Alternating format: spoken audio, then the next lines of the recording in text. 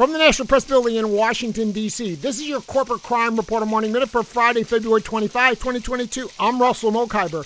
Abigail Disney, the granddaughter of Roy Disney, has co-directed a new film with Kathleen Hughes that criticizes the way the Walt Disney Company treats its theme park workers.